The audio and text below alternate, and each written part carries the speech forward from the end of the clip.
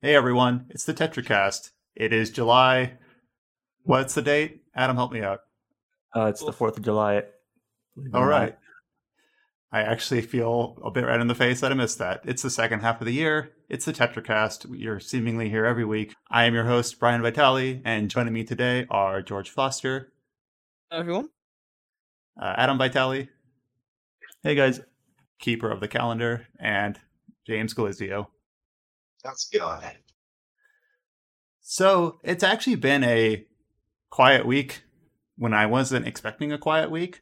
We had a couple, slower months earlier in the year, but it's been pretty, hot and happening for a good while now. But it seems like things are kind of taking a lull before they pick up in late July, and we're expecting to see more details about, next gen console releases, about Xbox's big blowout, which seemingly keeps getting pushed back further and further, about when we'll finally see more details on what they've got planned.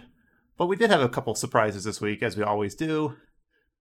Though, as always, we're going to talk a little bit about what we've been playing. And looking at the list that we have here, looks like there's some, we've got George still playing The Last of Us Part 2. I'll just spoil that right now. And then the rest of us have kind of been playing games that I don't know a lot about each. Well, I guess Adam's also still been playing Valkyrie Profile, so it looks like we're kind of all in the middle of either finishing up backlog or working on other games that have released recently. So let's just start with George. You had talked a little bit about The Last of Us Part 2 last week. I think you had just finished it one time through very quickly. So now that you've had an additional week to think about it, and I don't know if you're working on trophies or what, but what have you been doing since last week? So I thought, once you finish The Last of Us Part 2, you kind of want to go back and play it again to see another perspective of it. I'm not going to talk about spoilers yet. Probably another week, and then I'll be like, let's let the dogs out. But for now, keeping it brief. And obviously, whenever we do, we'll clearly call it out. Like, no worries there. You need to go through. Well, you don't need to, I guess, but I wanted to go through again and be like, oh, so that's that. And also, I'm going for the platinum, just because when you buy a games collector's edition, you kind of want to make the money worth it. Get that platinum, go through as many times as possible, play on the harder difficulty, that sort of thing. It's still, I kind of expected my thoughts to change on it a little bit, to maybe be like, yeah, this is good, but like maybe I was just like caught in the moment, calling it one of the best games ever. But it's still one of the best games ever. I just love it. Can't wait to. I guess we won't be talking about it like super in depth here because it's not the sort of game for it. But can't wait to be able to say some stuff I really want to talk about now. Obviously, just because we cover RPGs doesn't mean we exclusively play RPGs on this site. So does the platinum for that game require you to play it on the hardest difficulty? If I remember right, there's the survivor difficulty, but then there's some other difficulty modifiers from the first game. How does that work? So there's like a massive range of accessibility and difficulty options.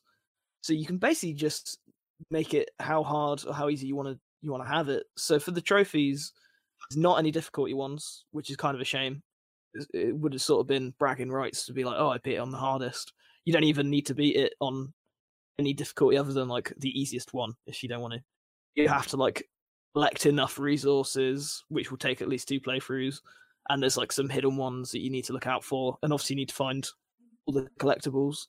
But it's a pretty easy platinum, but I think I'm going to go back a third time and go on like the hardest difficulty, because I was going to do that for the second run, and then about an hour in, I sort of lost the motivation. I was like, I've still got quite a lot of like stuff I need to collect, and on the hardest difficulty, it's a lot harder to find. I was like, right, I'll make this the collectibles run through, get the platinum, and then when I go back the last time, I won't be stopping in every environment and like scanning everything to try and find all the little annoying things.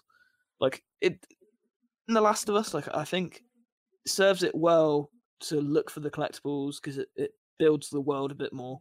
But when you find like a note saying like, oh, this is how I died, like this is more information about the wolves or the scars, like that's really cool. So all the collectibles are actually like in-universe objects, notes, letters. They're not just gamey, like collect this egg or whatever it is. Well, I say yeah. for like 80% of them. So that's really the only time where I would say the game kind of breaks immersion a bit. Like, or the one that jumps out of my head most is that there's these superhero cards like dotted around, like, still in good condition. Why anyone would just have like superhero cards like on this abandoned train underneath Seattle, I don't know. But I guess it's for just have some fun with it a bit. Yeah, it's Same with the fine. Like coin, I'm really. not going to judge that too harshly. Like, would this make sense? Like, come on. Yeah, like Now, here's a more if general you're vibing with question. that- Like, do you think games, and Adam and James can chime in too, should they have a trophy or achievement for beating the game on the hardest difficulty? I know trophies and achievements are completely arbitrary as is, but I kind of feel like it should, or not should as in Yeah. like must, but like I feel like it feels more appropriate to have one than to not have one. I'm I not feel certain. like for platinums or even for 100% in achievements, I think they have like a thing for that now, I guess. But I would say once you've got the platinum, you have 100% completed the game. I would say that means you've like done everything you can to the best degree. That might be taking trophies too seriously, but I definitely think you should have a higher difficulty one.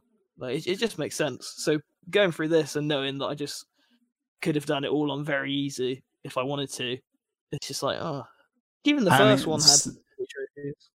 Yeah, some people might say like, well, I don't want to play the game on the hardest difficulty, or they might say I can't because they just don't have the ability, or they have something that doesn't allow them to. But then it's just like, okay, then you don't get the trophy. It's arbitrary anyway. It doesn't really matter. Speaking more generally, I do think that a lot of games, once you play through them on a harder difficulty, once you know like how the systems work, how the progression works, how once you're just simply more skilled at the game, I think a lot of times I'll play a game on a hard difficulty and I'll end up coming back feeling better about how the game's designed, or I'll end up liking the game more. Very rarely do I play a game on a harder difficulty and I'm like, okay, now all of a sudden I have a lesser opinion of the game because of something. At worst, I think the harder difficulty is like poorly implemented. That's okay, then I just play on normal. But yeah, I completely agree. And I've talked about it before. Pretty famous example of that in Kingdom Hearts 3. The first playthrough, normal, there you go. But critical, like completely changes the game. It's so much better. I'd say if you enjoy a game enough, you should go back and try it on harder. You might like it even more. I do think accessibility is a valid argument, though, for not locking trophies behind difficulties. Like, obviously, every game's different. Like, let's say a turn-based RPG, like, even if you have a physical disability, if it's turn-based, that generally isn't going to impact whether or not you're going to be able to do those higher difficulties. But for something like a shooter, then that's obviously something you want to consider. I'm going to be cheeky and say, yeah, we should lock some trophies behind the hardest difficulty, but then pull in your automata and make it so you can just buy them with in-game currency. Well, there you go. That's the most straightforward example of how arbitrary they are. When like, just buy them, and you can't tell whether or not you did or actually legitimately earned them. Don't tell anyone, but I did just buy all of them for Nier, so I have every Steam achievement on that. And another game, you mentioned Kingdom Hearts. I also think Final Fantasy VII Remake, when I played that through again on hard, my opinion of it improved, because you can't just ignore certain factors where you just brute force your way through it. You might be able to beat, for example, the Hell House without understanding how that fight works on normal. But then on hard, you actually be like, okay, what is the game telling me? What do I have to use to actually, overcome this? Well, I just feel like that when I play a game on hard difficulty and I actually have to understand to a greater extent what I'm playing, I end up feeling, more positively about it. Yeah, I definitely agree with that. Like, when I played through the Utoya no Mono series last year, well, obviously the second and third game, because Prelude didn't come out until just a few months ago, I played Mask of Deception on normal, and I was just okay with the combat and whatnot. I played it for the VN aspect, basically. But when I got to Mask of Truth, and one of the things that those two games let you do is you can actually transfer over some, like, equipment for your units from the second game if you have clear data for it when you're loading up the third game. So since I had that extra stuff, I figured, you know what, I might as well try on hard. And I ended up really enjoying the gameplay to the extent that I did not expect it when I was going through Mask of Truth. Where like whenever I talk about those games now, it's usually like, well, I came from the VN story and I still stuck around for that, but honestly, the main reason I was enjoying Mask of Truth as much as I did and why I recommend the series so highly is that, surprisingly enough, like especially on the harder difficulty, it's a very, very good like tactical RPG in its own right. Personally, even just divorced from the trophy aspect of things or whatever. Yeah, I think one of the best feelings in playing games is like overcoming a really tough challenge or boss.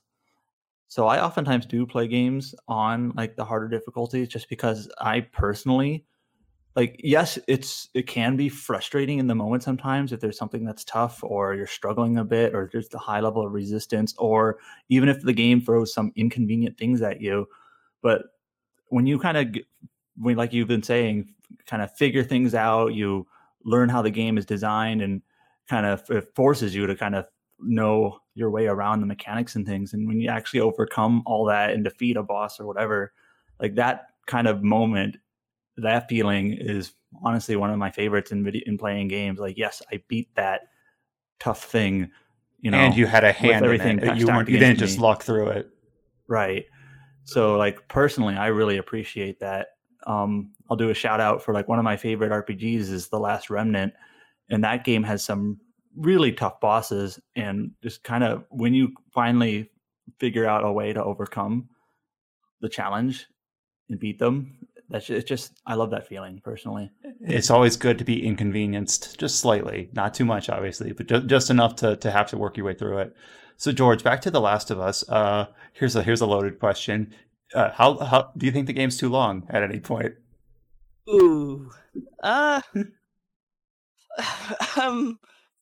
Some would say no, some would say yeah.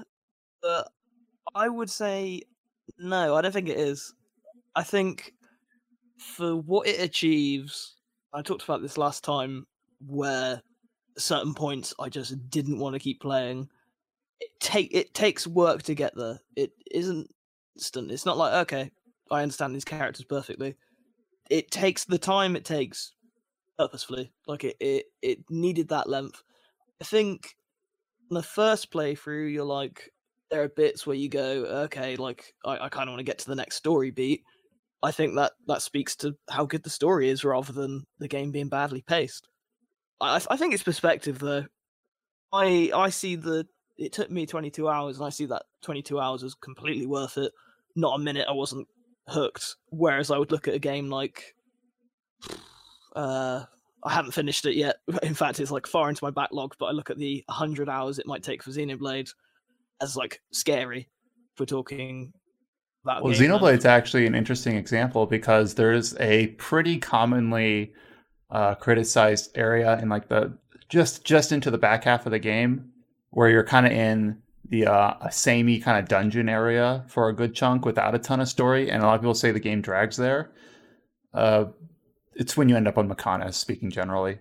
But I actually kind of I don't think it's a problem for a game to go into a section that's a little bit more long-tailed, a little bit more grueling, if that's like the intent of the area, where you're like in the Xenoblade example, since I can't speak to The Last of Us, the Mechonis is like this foreign entity that you're kind of the intruders there. So when the game kind of slows down and some would say bogs down, I don't really think of it that critically, though I do see where they're coming from, because the first half of the game has this very clearly deliberate pace that feels pretty, genuine, like most JRPGs, but then it slows down in the back half. But I kind of feel like it fits the theme of where the game is at that point. So I see the argument for people saying that, in this specific example, the game is too long, but I also kind of think that I'm okay with it. I think talking about game length is a really, really interesting discussion that obviously has now been made a bit of a joke or a bit controversial. But like, I think it really does depend not only on the person but on the game. So any Kingdom Hearts game I play, usually like 25 to 30 hours, I don't feel that time at all. That time doesn't exist. Like I never keep a track of it. I never notice how long it's been. Then a recent game I played, Maneater, I think I played like 4 or 5 hours of, and I was enjoying it, but it felt long. Like it felt like I've been playing it a lot longer because it just didn't like mesh with me. So it wasn't engaging moment to moment. Yeah, I don't think it's like a. I don't think you can say video games are too long. As a blanket statement. True. Yeah, I think it's definitely dependent. This is a specific example, but one game that I played last year and the year before, I suppose, was Pathfinder Kingmaker, which is this isometric computer, quote unquote, RPG. And it's a very long game. It takes like 150 hours to beat, but I think it's well paced. So it's like, is that game too long? I would say no, but obviously someone else might have played it and say yes. I have two things. One, from what I've heard about Pathfinder, which I haven't played, is I've been told it sort of feels like it's almost like a game and its sequel in one game. Like there's multiple story arcs like within the game. That's how it is. So, that it could be really well paced the whole way through. It's just that there's a lot of it. So if you're talking about length as in just, I want to complete this game and move it off my backlog, then yes, it's long. But if you're talking about like length as in, how much time does it give to the story elements or the mechanics that it has, it might be really well done. It's just that it has a lot of story elements or mechanics. So it's actually kind of interesting. I see some people talking about this topic and they're maybe only focused on story. Like, they want the story to be said in a certain amount of time, or they don't want a whole lot of space in between different story beats and things. But I do think there's also a mechanical element to this as well, especially if you're talking RPGs in terms of like systems progressions and things like that. Once a game's mechanics start to become maybe stale or rote, then you could argue this game is too long or maybe hasn't done enough to keep these engaging for this runtime. Well, that's a good point, because a mechanical element and a story element to game pacing and length. Because like I often find that my favorite games, I'm able to jump in, play for an hour or two, not progress the story, and still have a wonderful time. The most two recent examples would be like jump in on Xenoblade, only do like quests or leveling or play with different characters or do that new like arena time challenges and not progress the story. And then my playtime has gone up by 2 or 3 hours. Did I just all of a sudden make the game longer in terms of like how long it takes to beat? Well, everything I did was optional. Or like Phantasy Star Online, it's, or any game that had like those online Monster Hunter base where the story is not the primary focus. How long is that game? Well, that's a very hard thing to nail down when it's so non-linear in that respect. So a lot of times when people say a game is too long or it's not too long, it's only even a specific type of game that they're talking about in the first place, where it has a clear, deliberate linear pacing that you can't really deviate from. Which I guess The Last of Us would fall under, based on my having played the first game, but not the second. I will play the second game at some point so that I can stop with that qualifier. I just gotta find the time. Would definitely recommend it. Yeah. Do you have any other like final thoughts? Final non-spoiler week 2 thoughts on Last of Us Part 2? I guess just to quickly stray away from all of the talks about the story, no one talks enough about like how satisfying the gameplay is. That is what I'm enjoying even more this time around, because I'm not I know how long the game is going to be. I'm not worried about being spoiled or anything like that, so I am just kind of messing with the mechanics a bit more. It's not like completely freeform or anything like that, but it just feels really good. These movements and the ability to jump, I know people have made fun of that and been like, oh, it's not a big deal. Like, it actually really is a big deal to be able to move around the environment. Like, I tried to go back to the first game, it was more just to watch a few cutscenes and just to briefly look over it, but then I just found it really difficult to play now. And I think that is definitely a sign of a good sequel if it makes the first one seem really hard by comparison. Then you've like added some stuff that clearly maybe should have been in the first one. Which one do you like better? 1 or 2? Ooh. That's tough. Let me jump in. I've heard many people say, and again, I haven't played it either, but I've heard many people say that like Last of Us 2 completes Last of Us 1, or it maybe adds enough to put the ending of Last of Us 1 in like maybe not a different light, but to kind of make it, I guess, make it complete is the way I've heard it said. So do you feel that's true? I mean, obviously Yeah, staying completely. vague. I think it depends on what sort of person you are, because if you can see a lot of people, they aren't happy about it. They're like, we demand that you rewrite this. But to me, it felt like the team at Naughty Dog, when they finished the first one, it almost felt like they knew exactly what they were going to do the second one. I doubt that's true. Yeah, even if they didn't, the fact that that's how it came across shows that it was well made. I don't really. I would love for them to do like a PS5 semi remake of the first one, just mash them together. Then you'd have like this. Oh, that'd be incredible. So I don't think I can really choose a favorite yet, because, like I said last time, Last of Us has kind of a special place in my heart for me. Just in terms of coming around to what games could really do.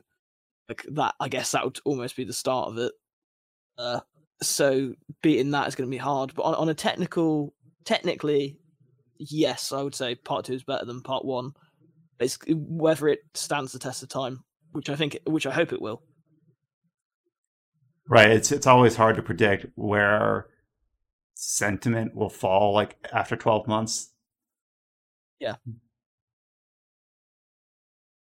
So Adam, you also continue just playing the same game you talked about last week in Valkyrie Profile.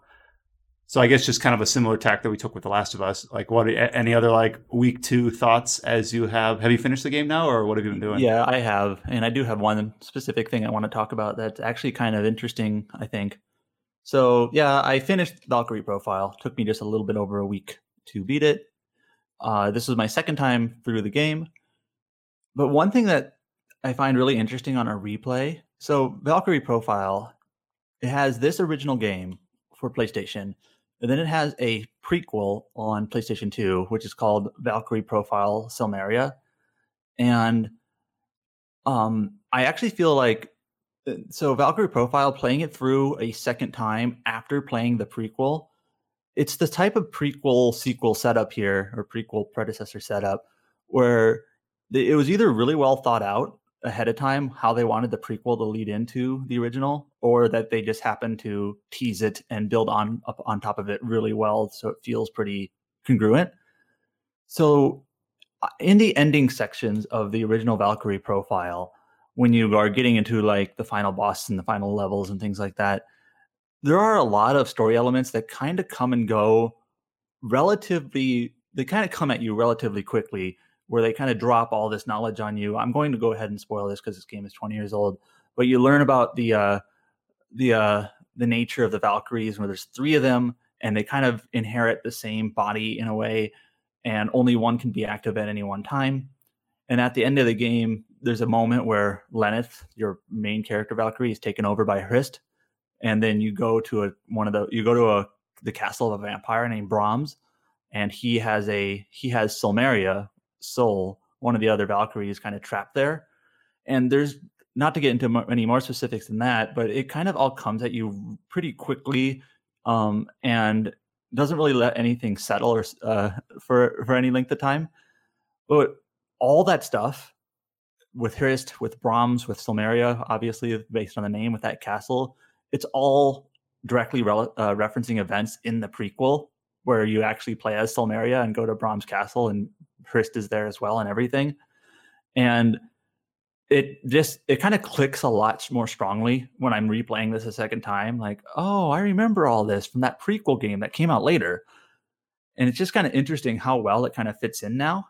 It almost doesn't feel like extraneous or just kind of loosely connected. It's like all this stuff directly fits into the stuff that they're talking about here.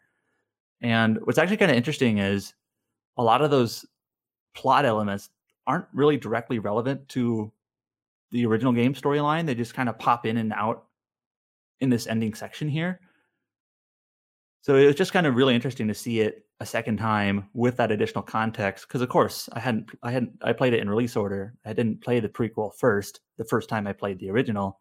So I just found that really interesting to see it the second time through. It's kind of like the contrapositive of what George was talking about, where he said the sequel to this game was so well made that it felt like deliberately planned. Where in your case, it's like the prequel was so well teased and flows so well that you start to guess like how much of this did they actually have like scoped out, or if they didn't, they still nailed it.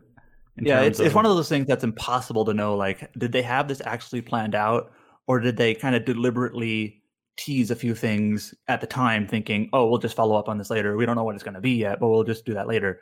And then when they did get around to following up on it, they were skilled enough to have it mesh as well as it does.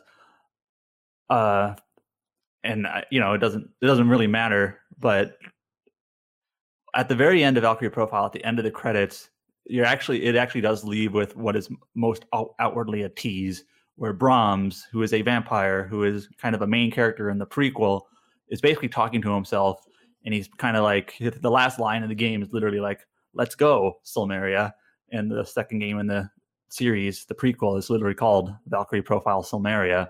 So that tells me they maybe had some indication of what they were wanting to do. But I still think, generally speaking, you should play games in release order. That just makes the most logical sense most of the time.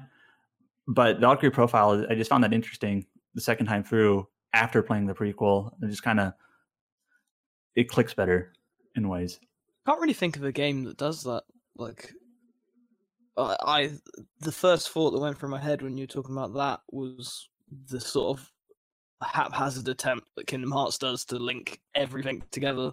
Where it's like, oh, remember those memory pods? Well, remember that like texture in Kingdom Hearts 1? Well, it turns out it was a memory pod they use in Dark Road. Like, look forward to that.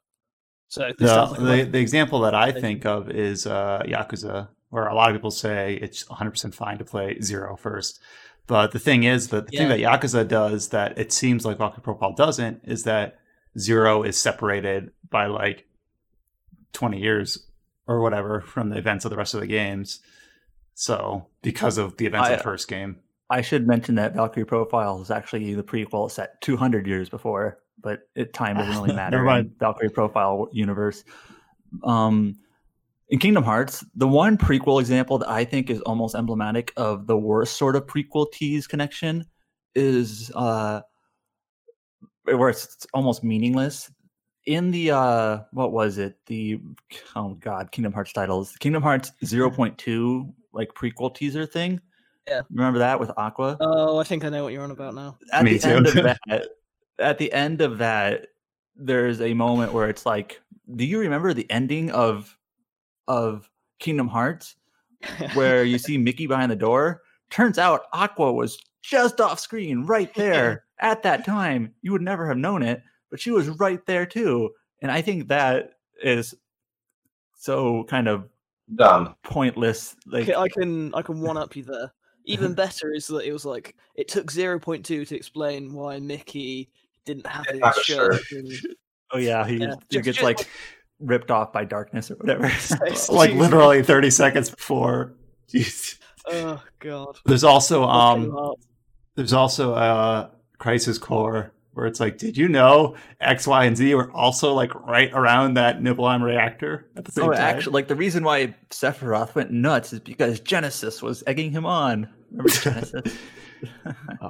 Can't wait to see him in Remake 2. So any other thoughts on Valkyrie Profile? I guess the only last thought I have is so I've stated before, I really like the game. One thing that I'm maybe just a little bit not so hot on is that the ending is incredibly like brief and short, which is not bad in its own, like in a vacuum, but it kind of like, you beat the final boss of the game, you finally overcome him, and then literally like 15 seconds later you're in the credits. There's just like a really quick ending scene where two characters say like two lines, and then that's the end, and it almost feels like wow, that's it. What about all the like? It just feels like not. There should have been maybe just a little bit more resolution, but not sufficient. But endings are I kind of feel sometimes endings are just sort of throwaway anyway, like whatever. But yeah, it just kind of surprised me how brief it is. Like, oh, that's the end. What do you think of Covenant of the Plume? I think it's a really solid strategy RPG. It's got I kind of forget some of the plot elements of that one because they're not as connected to the other two. But I remember it has some really sad and tragic and poignant storylines, just like the other games. So, I was actually surprised that you're relatively positive on it. That's actually the only one I've played, so don't judge me. The one thing I most remember about Covenant is that it starts off and it feels like we were talking about difficulty earlier. The early game of that feels really hard, and it's one of those things that just kind of weird early game balance where you kind of have to just, what's the word, take it easy, or you got to be very, very careful the first like couple of hours before things really start to settle in and kind of level off a bit. But yeah. So James, you've got two games here that I don't know anything about. So I'll just let you go into which one you want to talk about first. I'm going to talk about Time Travelers.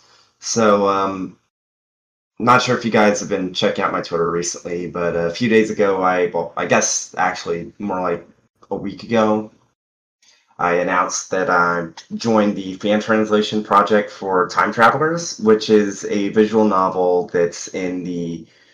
So, you guys know 428 should be a scramble, right? Yep. Josh reviewed it for us. I think we gave it a 10? Yeah. Yeah, we did. Yeah.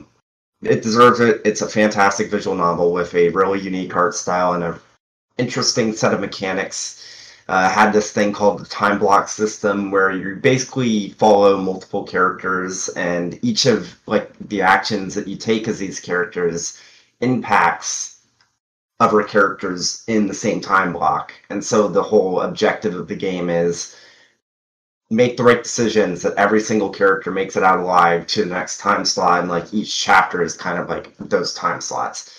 Well, 428 is actually not the only game in its universe. There's a pseudo trilogy of visual novels that take place within the same expanded universe sort of deal. There's Machi, which hasn't been translated. There's 428, and then there's Time Travelers. Time Travelers came out on 3DS Vita and PSP in like 2012, and back then visual novels weren't nearly as prevalent in the West as they are now, so it just never came over, especially since, which makes sense because 428 didn't come over until, was it 2018 or 2019? Either way, it wasn't until like way after the original like Wii release, so it makes sense. I guess I'll talk about the game a bit some. So it shares the same time block system. So if you've played 428, you generally understand how the game flow is, where you're hopping between different characters and you're trying to figure out what to do in order to avoid bad endings and whatnot. It doesn't have the real-life photography art style to it, but the game itself is more akin to something like, I'd say, a Telltale game, where most of the narrative is actually driven through cinematic, like, I guess kind of cutscenes, and then every now and then there will be these things called plain cinema events, where it basically asks you to do a few QTEs, kind of like in Telltale games. So it's kind of like a mix between the 428 style and the more Western like narrative game style that people are probably more familiar with on this side of the world. It's pretty good. I guess the interesting thing to talk about is just, well, what goes into like working on a fan translation and whatnot. Yeah. So I joined as an editor, and if people listening have read my interview with the Dragon Quest Rocket Slime 3DS fan translation developers, obviously there's so many different factors that you have to account for when you're creating a fan translation. Not least of all being the fact that, well, if you're not the actual developer, you don't have direct access to the code. So if you need to make changes to the code, that means that you have to like decompile the game's executable and figure out how to insert text if it's if it doesn't already support Roman characters, or if it doesn't have like a good font for that character set, if you need to make any changes to the way that line breaks are done, if you need to figure out if you can expand, or if you're stuck with a certain character limit. So one of the things already I've been dealing with is that, so the main platform that the fan translation is being developed on is for 3DS first. The eventual plan is to get it working on Vita as well, but the first platform we're focusing on is 3DS, and PSP owners, well, what are you going to do? But obviously the 3DS has a pretty low resolution, which means that you're kind of limited in the amount of text that you can have on a screen, which probably was more of an issue with the original Japanese release, because, well, Japanese characters, you want to have a certain amount of fidelity so you can actually tell what those more complex kanji are. But yeah, it's been interesting because there's like a ton of visual novels, there's like tips that you can like read through that gives you more information about the world. It's not like in the 428 where you actually choose those specific tips and make decisions based off of specific ones, but it's really just more information about the world. And most of the time it's fine, but there's some tips that have like media embedded on them, like they have a video, or there's like a 3D model, or there's just a image that you can expand and look at. And because of the way that's showcased on the 3DS, that means that at least for like half of those tip screens where there's media attached, we're very, very limited in what sort of text and how long the lines can be for like half of the text box, because we basically have like half or less than half of the usual line size that we have available to us in other lines. So I haven't played either of these games just simply because I haven't played a lot of visual novels, but I did see you tweet about this. And I also obviously have followed 428 to the extent that our website covered it. And I will just say, based on what I saw for both those games, I would not have guessed that they were tethered together really in any way, because they don't seem to have any sort of similar visual identity. Because 428 uses a lot of that real world imagery, almost like a drama, like a J drama. Is that the right term? Where what you shared for Time Travelers looked more anime, for the lack of a more specific term, but more specifically drawn with its art style. Yeah. One thing to consider is that, and this is even weirder, is that the game, well, Time Travelers was published by Level 5 in Japan, and I don't think that 428 was published by them. It was initially published by Sega. So it's two different publishers, even though the games are in the same universe. And they even share some characters vaguely. Like even if you haven't played 428, you've probably seen like the cat mascot character and whatnot. And you, like, even though it's a different person in that cat costume in Time Travelers, you do see that like same outfit in Time Travelers in some instances. And then there are, like, for example, in some of the tips, it even outright references the 428 incident and stuff like that. So they are very much connected, and they are canon to each other, which makes it all the weirder because it's two separate publishers. They look incredibly different. And like, really the thing that's the closest between the two is that they both have the time block system. So not something that would be immediately obvious based on cursory glance that I've given it. Yeah, you don't it's like not like you need to play the other games in the series before you play Time Travelers. It's just like if you have played them, you'll catch all these nods to the previous games. So fan translations or fan mods in general tend to incubate for a long time. The two that I think of are obviously the Trails from Zero work, and then also like the restoration mod for Sith Lords, Knights of the Old Republic 2. Basically, it just seems like obviously when you're working on this in your free time or in your spare time, you can't dedicate 40 hours a week to it. So is this project starting from ground zero, or has it already been like incubating for a while? Like, what's the status, just kind of more logistically there? It's been incubating for a while. So essentially, how I got involved with it is that a friend of mine DM'd me on Discord a few weeks ago saying, "Hey, would you be interested in joining this fan translation project?" And I said, "What game is it?" They told me it was Time Travelers, and they mentioned it was like related to 428. So I was interested. Um, and so the fan translation project itself has been going on since 2017, which a lot of that was just getting people together, getting set up, and of course, like figuring out how you can even get text insertion properly working. So I'd say that for this project, the hardest parts have probably already been done. I can't give any sort of like definitive answer for when the translation will be finished or whatnot, but the base translation for almost everything in the game is done.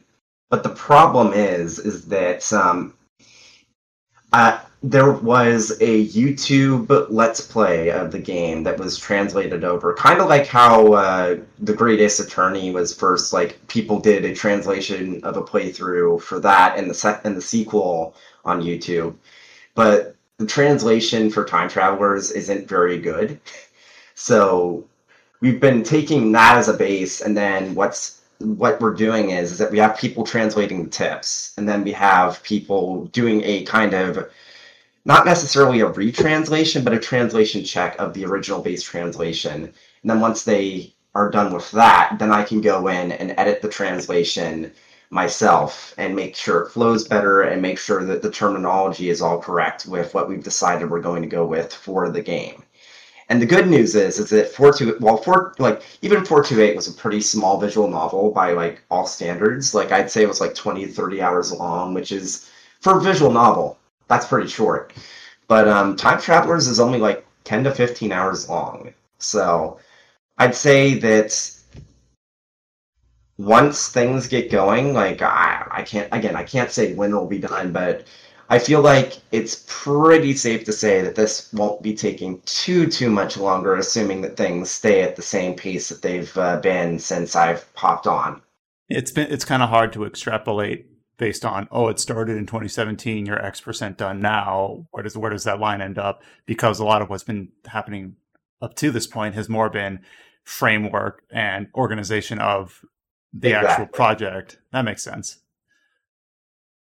The one thing that's going to be a real challenge is, like I said, many of the scenes are almost, I wouldn't say anime because it's more like it's more like a Telltale thing where things are kind of moving on its own. What that does mean is that if there's an action sequence where the text is auto advancing and it's very, very quickly, like right as the text like fills in, it's like the next line. That can be a problem when you're trying to translate things because, well, obviously some pieces of dialogue Japanese is going to get a lot more information across quickly than the equivalent English text. So that's going to be a challenge to make sure that everything flows well enough that people actually have enough time to read the text as they're going through the game. So, and then working within the framework of what your quote unquote programming allows you to do in terms of, like, the example that I think of is when even in official translations where, for instance, if a game has battles like most RPGs do, and voice line, let's say a game is only in spoken Japanese but has English subtitles, but they're not subtitled in battle or whatever, simply because in the original Japanese version of the game, there was no programming framework for there to ever be subtitles in battles. So you can't just insert English into nothing. Does that make sense? Yeah, so I do believe that we can insert subtitles into voice scenes that didn't originally have subtitles. So that's one good thing. Oh, that's good. So, well, I just brought that example up. It's just like an example of not only do you have this difficult task of just localizing the thing, but you also have these constraints, which might be an inconvenience to doing that. Yeah, and I also know that depending on the project and localization team and company and whatever, a bunch of things, oftentimes like official localizations, they actually have to basically ship their they have to send the code or the localization text to the actual developers back in Japan, and they have to insert it back into the game for them, and then they get the game basically build back and make sure all the text is flowing right and isn't breaking any boundaries or whatever. And then if they have to tweak something, they have to basically send it back to Japan so they can program it in again. And that's basically not ideal, as you can imagine, how it works, but that's oftentimes how it does work. As a tangent, just to anyone listening, this is why what Adam just said is the reason why I've always looked at those claims that NIS America would insert bugs into their localizations, and I've thought, okay, obviously you have no idea about how localization actually works, because I've seen people say, oh well, this old Gus game had horrible bugs that obviously NIS America inserted. It's guys, even after NIS America stopped having access to actually translating the Gus titles, there were still plenty of bugs in some of those Atelier games directly after they lost the reins to the series. And even okay, yeah, NIS America makes a translation, but that's basically just the text. They don't insert it. If issues pop up because of the text being inserted, that's on the development team for how they inserted it and for not properly bug testing it themselves. A certain degree of responsibility does fall on NISA if they do QA in-house and they look for issues and they don't catch it, but they don't share the lion's share of the blame.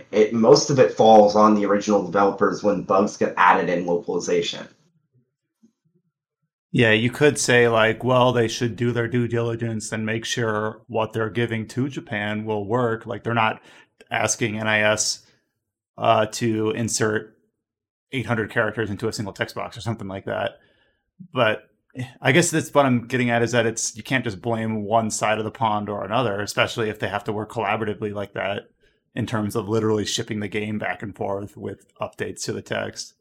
Not to mention that unlike with the fan project where there are no deadlines, obviously if you're trying to sell a commercial product, well, any back and forth between Japan and the West is obviously going to take time because, well, first you have to send it over in Earth communication, then there's the lagging period and whatnot. And keep in mind that these companies don't just solely exist to work on the localization. They're still developing games themselves in-house, and they have their own things they need to worry about.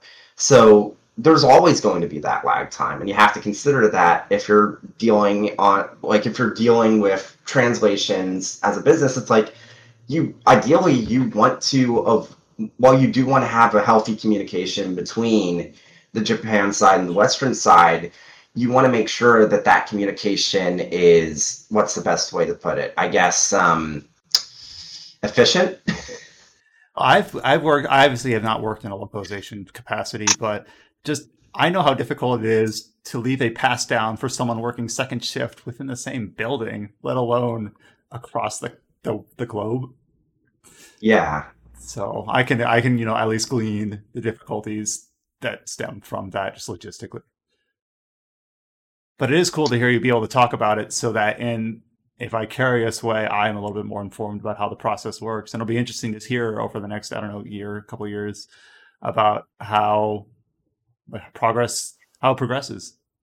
Yeah, it's a very interesting situation, but again, there's not too much I can talk about. What I've talked about is basically stuff that's more obvious for, I'd say, a wider variety of projects. So nothing really specific about ours except for the fact, well, we can insert text lines to voice areas that weren't originally subtitled before, which is good, but yeah. Anyways, yeah, so it's been interesting so far. The other game I've been playing this week was actually Civilization Beyond Earth, which was the spin-off / it's one of those games where it's a spin-off, but it was also kind of billed as the next game, main game in the series. You know how those work out sometimes. I'm not sure if any of you guys play Civ. Yeah, I mean, I played a couple games of Civ 5. It was fine. It just, I don't know, not something I would do a ton in my spare time. I'll be honest. This is Civ sort of not world building, but you build up your own. The best way I can describe it as Civilization is essentially a beefed up board game that's played on computers.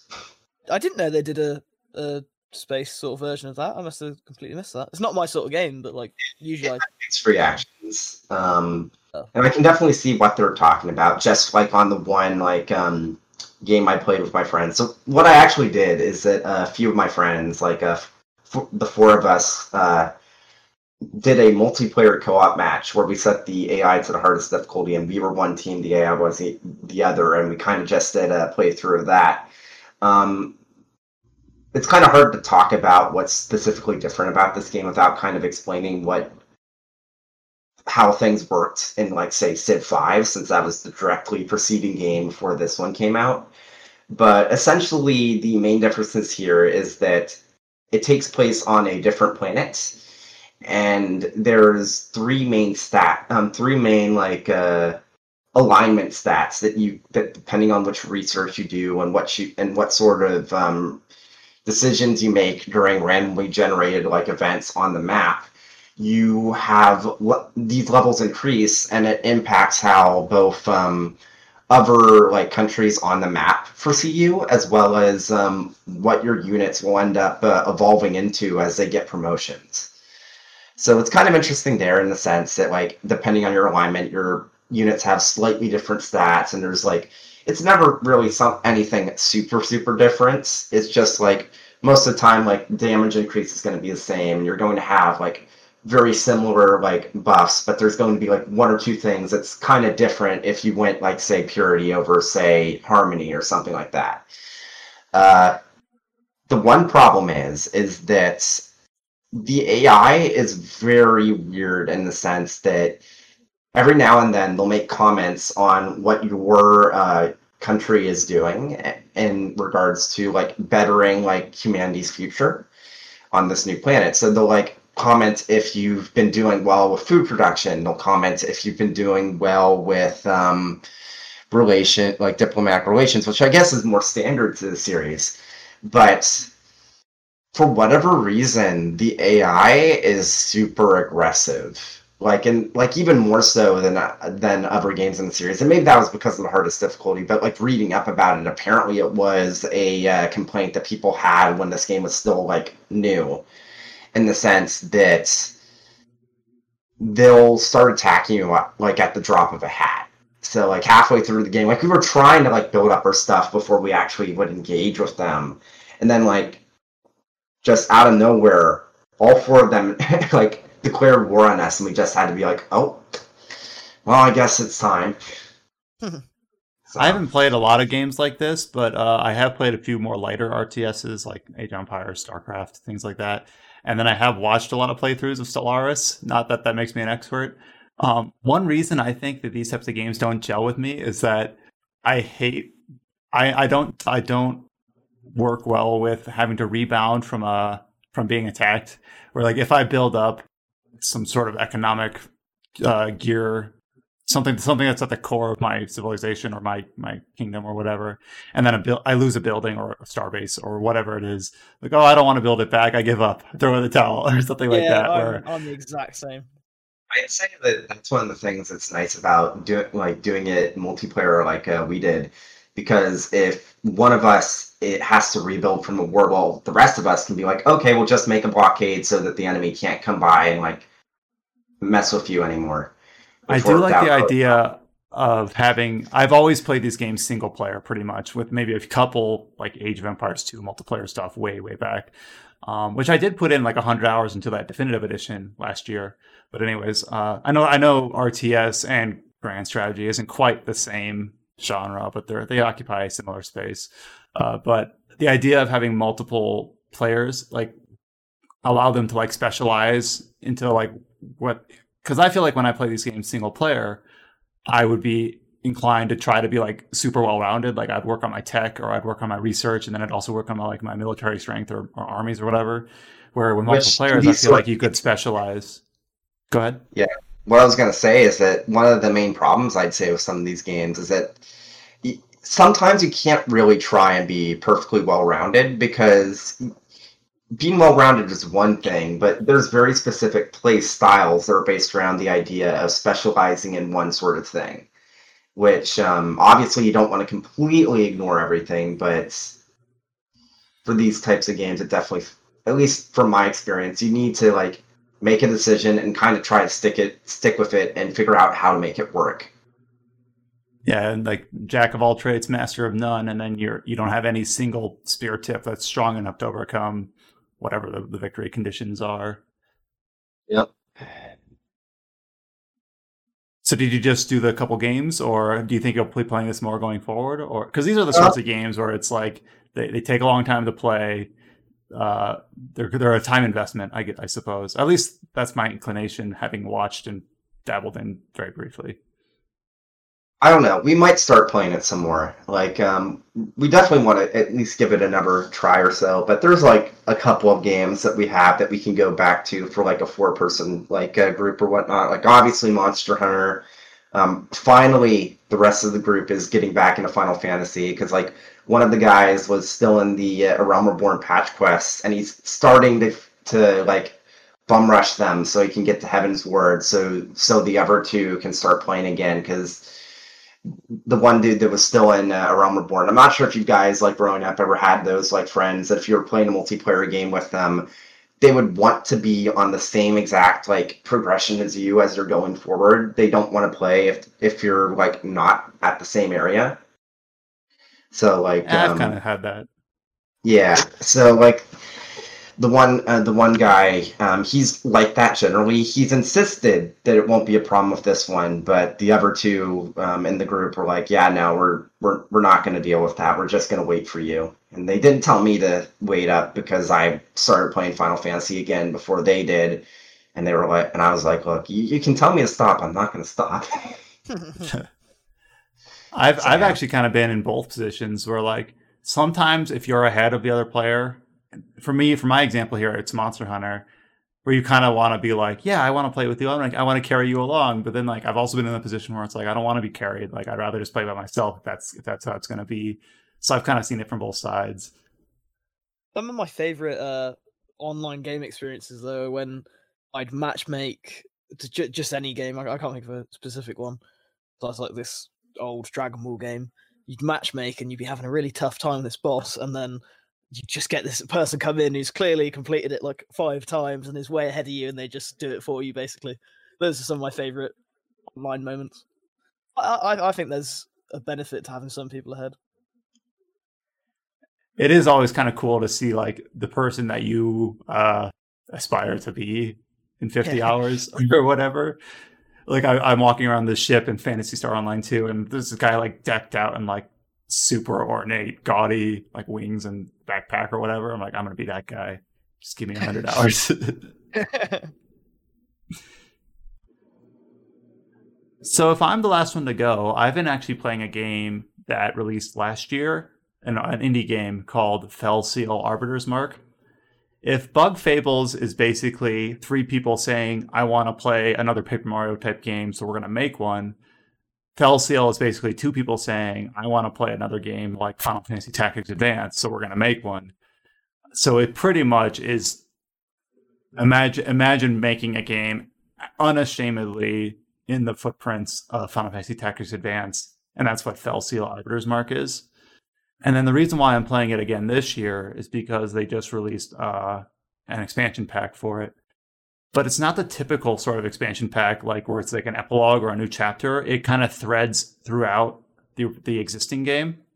So it's basically intended to play through the game again, only now with new updates in terms of new classes, new monsters. It's almost like a gold edition of the game, where it's not like, it's more parallel to the original release rather than sequential. And Adam, you've been watching me play this a little bit, so you can chime in if you have any comments. But there haven't been, like, obviously Final Fantasy Tactics had that War of the Lions release kind of earlier this year, or was it late last year? I don't remember. It depends on which side you're talking about. But it's kind of bogged down by a lot of the mobile sensibilities. So I'm like, you know what? I'll just play this other game that's a little bit more faithfully like a console Japanese strategy RPG.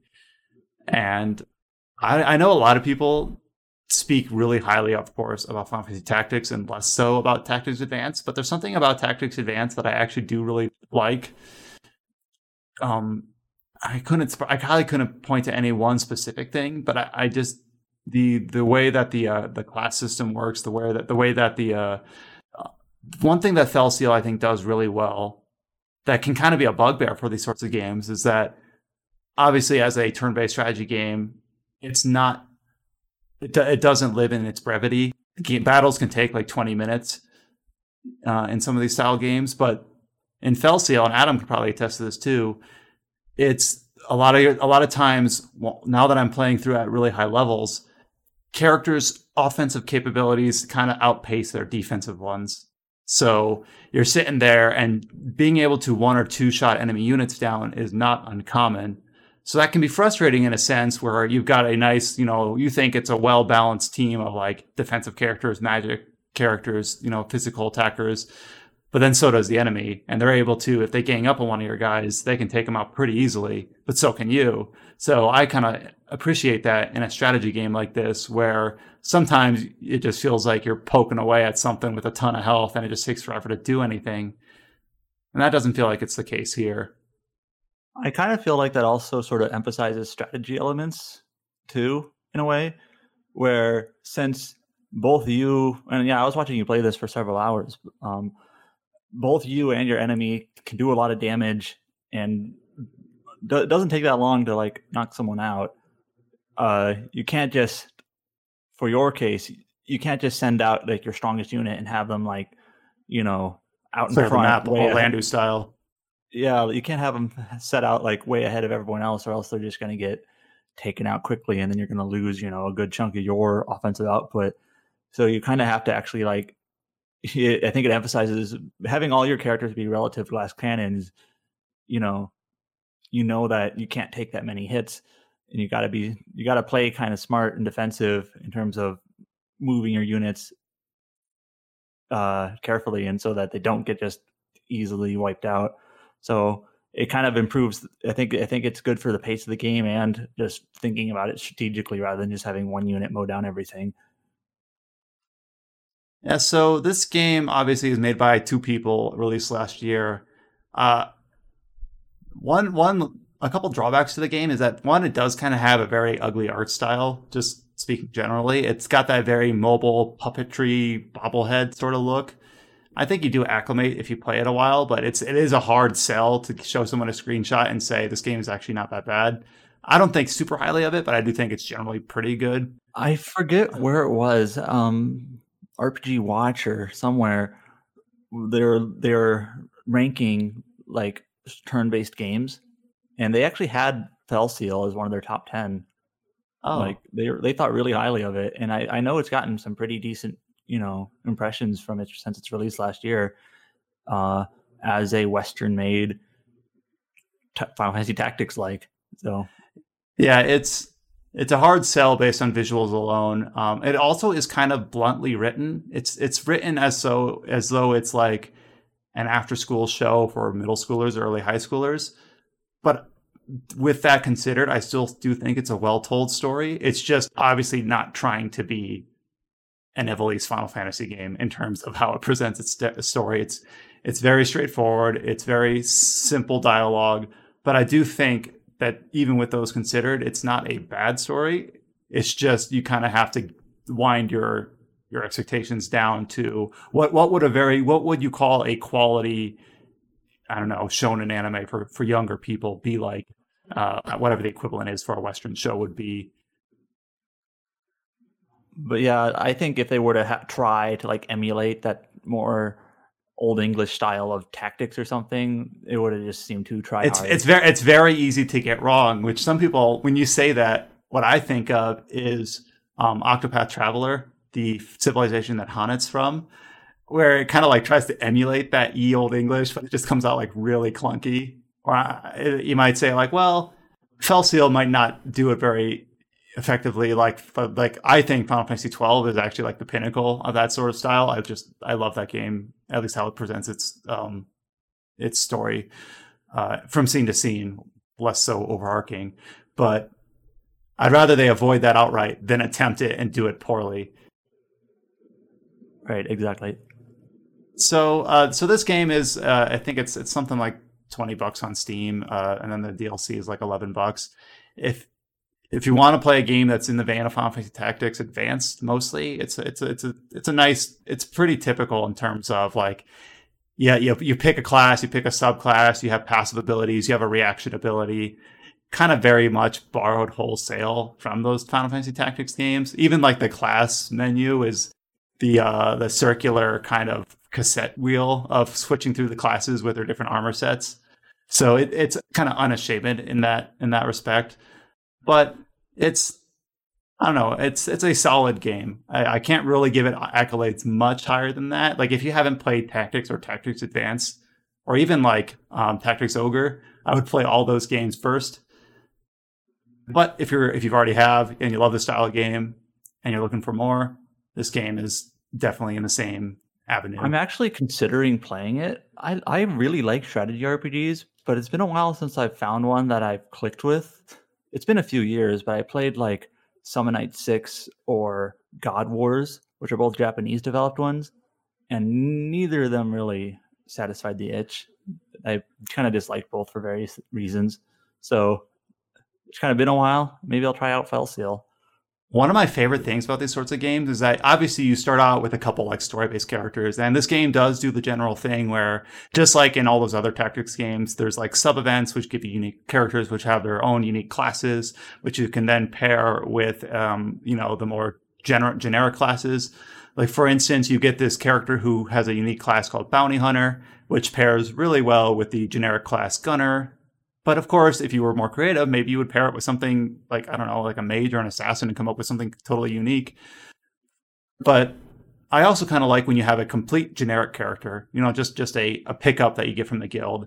They start out, they have obviously no story build up, nothing.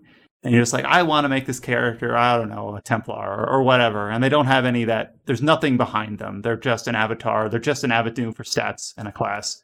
But then over time, you kind of have like, as you kind of dial in what sort of role you want that person to have on the battlefield. Are they going to be a tank? Are they going to be a glass cannon? Are they going to be like a summoner that sits at the back of the field and just like, unleashes, annihilating wide cast spells over the whole arena? And then like over time that you kind of develop like these fan canon, is that head canon? Like about like who this character is, where they came from, the battles they've been in. And you kind of do like grow this attachment over time. Two things. First of all, I remember Zach basically saying this exact same thing in a podcast years ago. I forget for what game, but kind of had the same sentiment.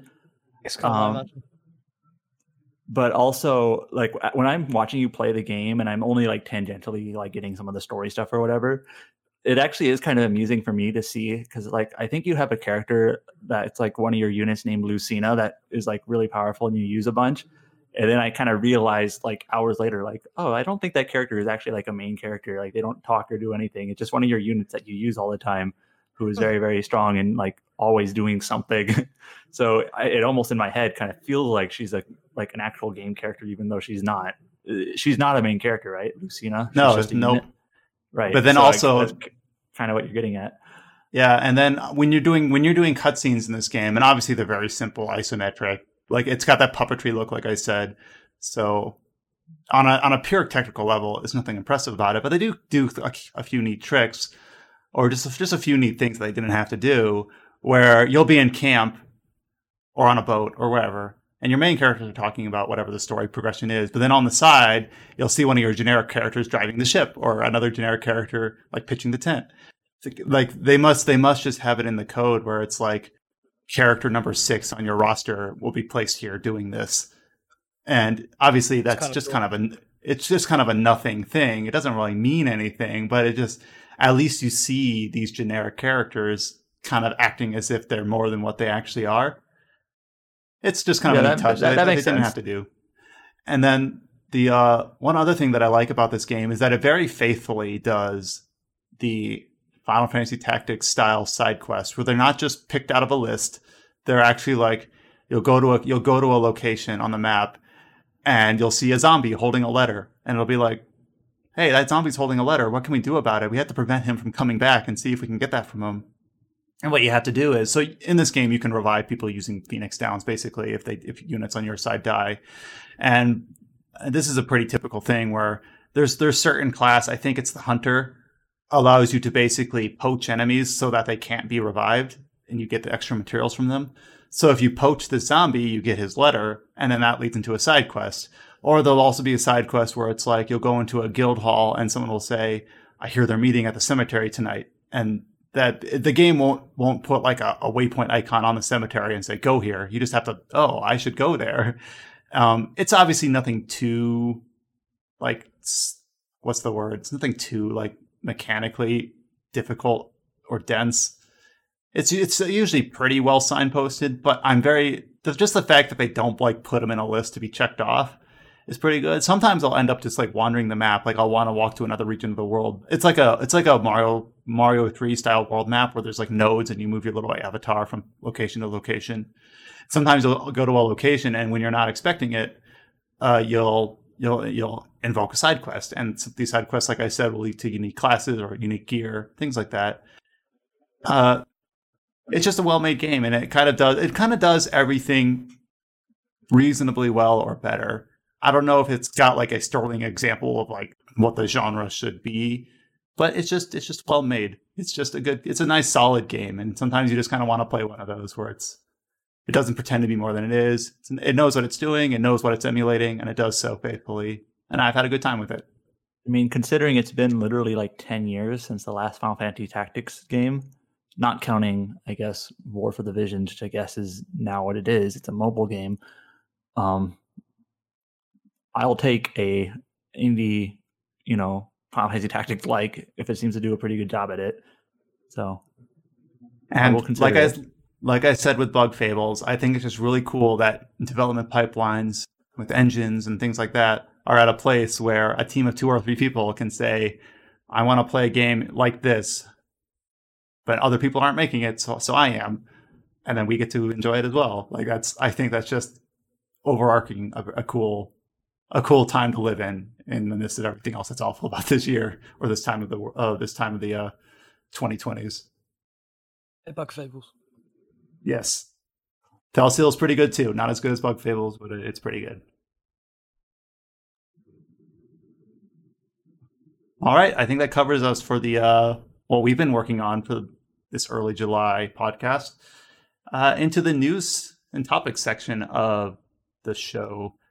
There's not a lot in terms of article features or shoutouts, no new reviews or things like that. Obviously, we've got the Cyberpunk preview that Alex Donaldson put together, having played 4 hours of the game a little over a week ago, as well as all the other recent reviews from June and May, such as Xenoblade and all the rest. So here's something that is near and dear to George's heart, I think. But we finally got some more concrete details about a certain RPG under a certain IP. I don't know if you want to talk about this at all, or if I should just give you the lead in. I'll talk about it. So there's one game I'm very excited for. I made a point of saying its name every week for a bit, and then stopped for it's Kingdom Hearts. Oh, I wish I would happily have that too, but no, the Harry Potter RPG that I've been wanting since I was a kid and mentioning for probably the past 8 podcasts that we've done. It got leaked years ago now, like I think back in 2017 or 18, and seeing that footage then, it was kind of without a shadow of a doubt real, because it just looked so real and so like in development. It was just a random thing to pop up. So seeing that, I've never doubted it. As I've made clear on this, I've always said this is coming out. We just need confirmation. So this is a Bloomberg report, just to give some context about details on this Harry Potter RPG coming to next-gen consoles in 2021. So it was Jason Schreier reporting, like really good job as always. And the gist of it is that yes, it's happening. Woohoo! So that's really good. It is a next-gen console only game, which is sort of surprising. Good, because it means it's going to be like as powerful as it can be. But I was sort of expecting it to come to current gen consoles. all the more reason to own a PS5, I guess. And the other things that were revealed is that it is Avalanche Software who did the Disney Infinity games, if I'm not mistaken. So it's not Avalanche who did Just Cause; it's Avalanche Software. And the other, many similar the other big name thing about studios. it, I know that's just a weird one. It's like Monolith and Monolith Soft, things like that. The other thing that was revealed in the article, which it is unfortunate, but the reality of it is that some of the staff members are upset and worried about the comments that J.K. Rowling has been saying on Twitter. Yeah, and that's kind of the elephant in the room, where it's like, obviously we wouldn't be doing our job to ignore that. Where obviously J.K. Rowling, through her social channels, has been outspokenly transphobic, like unequivocally so, to an extent where the developers of this game, who we don't even know to the extent they're attached to the IP at all, they might just work at the studio, things like that, and they're anxious about it because obviously when you tie the creator so strongly to what she's built, and she has kind of revealed herself to be an awful person in that respect, that's just a hard thing. Like, obviously she is going to benefit from sales of this game, but then that isn't the fault of the people who make it. So is it right to support it, or is it right not to support it? Yeah. And you're never going to land in a place that's 100% the right answer. Some people can divorce the idea of a game from its creator, especially when this game's creators are Avalanche Software, as much so as Harry Potter is a creation of J.K. Rowling. So obviously it's the sort of thing where there is, to my perspective, no absolutely right way to approach this, as in what's in the right and what's in the wrong. Yeah, when I saw the tweets, obviously not the first thing I thought of, because that'd be kind of small-minded, but like I remember the next day, I think it must have been near the podcast, because I instantly went, "Oh crap, I can't really." No, I remember that because you tweeted about Harry Potter RPG, and then I tweeted a reply. We had talked about it briefly, and then the next day, Rowling gave some awful tweets about it, and then it's just like, well, do I leave this up? Do I delete it? Like, what's the right thing to do? As far as I understand, RPG Site will cover this game, but as we have kind of shown with our most recent news posts about it, we're not going to shy away from the fact that its creator has said these things. We're not going to ignore that. So that's kind of the stance we're taking.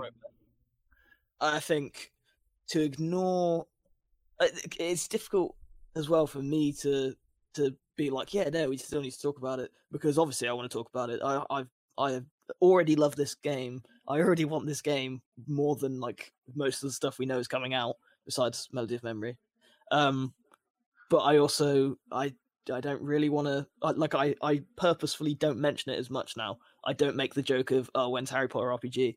And when I knew that we were talking about it on this podcast, like, I wanted to start off the podcast going, woo, Harry Potter week, but then I also, like, I don't know, it just seems it's tarnished it a bit, and that is awful, no matter whether you like Harry Potter or not, because people have worked hard on this. People have put a lot of love into it.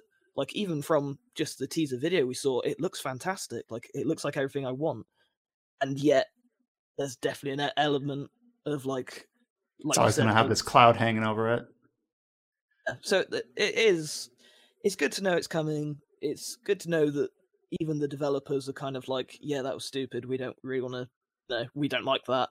And it's coming supposedly late 2021. So we've got some more concrete details about it. They were coming sooner or later, but I think now kind of was the right time to not reveal it, but for details to come out, because we know it's not cross-gen or whatever. We know it's clearly a next-gen property. Things like One that. Other small nugget here was supposedly that original leak back in 2018 was authentic, but they stated that most things since then are not, according to this anonymous tipster to Bloomberg. So like, I know there was like a Reddit post, I think like a month ago or so, roughly a month ago, that it was supposedly a Warner Brothers marketing employee talking about like the game in detail in terms of skill trees and romance and exploration and Quidditch and things like that. And so supposedly, according to what we can infer here, that might not be as accurate. Maybe it is, but not according to this anonymous employee anyway. When it was originally leaked, and again, this might be false also. The nature of leaks is that we won't know until it's properly revealed, and we probably won't even know till the game's fully out. Alongside that leak, there's quite a lot of details revealed that sort of like match up with what was being shown, like the fact that you're a 5th year student who's entered late into the year, and that you can make good or bad decisions. Like it was only like little details like that. They were posted by the same person who posted the video that is authentic, so I would take that as true at this point. But yeah, I can't wait. Like it's sad that I can't be more excited yet. Hopefully, you know what the sad thing is as well. I don't want to get like super political, but then I also don't think we should be like, politics isn't to do with gaming, because that's just a stupid view. But it's sad that she is doubling down on the views. There is no attempt to be like, yeah, maybe I'm wrong, or hey, I'm going to shut up now. Like every time you check her Twitter, it's I'm still making these stupid claims, and it's just if Twitter is going to permanently ban Leonard, they should ban her too, because the rhetoric that she's spitting is starting to get to the same level as his. There's really no doubt about it now. Like, I know sometimes Twitter drama is maybe not worth it, but like Stephen King kind of made a statement that was maybe a little bit vague and hard to read, and she's kind of tweeted at support of him, and then he basically clarified and said, yes, trans women are women, and then like J.K. Rowling deleted her support tweet. It's pretty much very clear, like, oh, okay, she definitely disagrees with that statement, which is clearly not a type of statement you should be disagreeing with. So we're going to as far, obviously plans can change, and it all effectively, the final word comes down to Alex Donaldson. I hate to throw him under the bus, but we're planning on covering this, but we're not going to shy away from stating that if you don't want to support this game because of these attachments, then we're not going to judge you for that. If you do want to support it because you want to support the studios and the developers working on it, we're not going to judge against that either.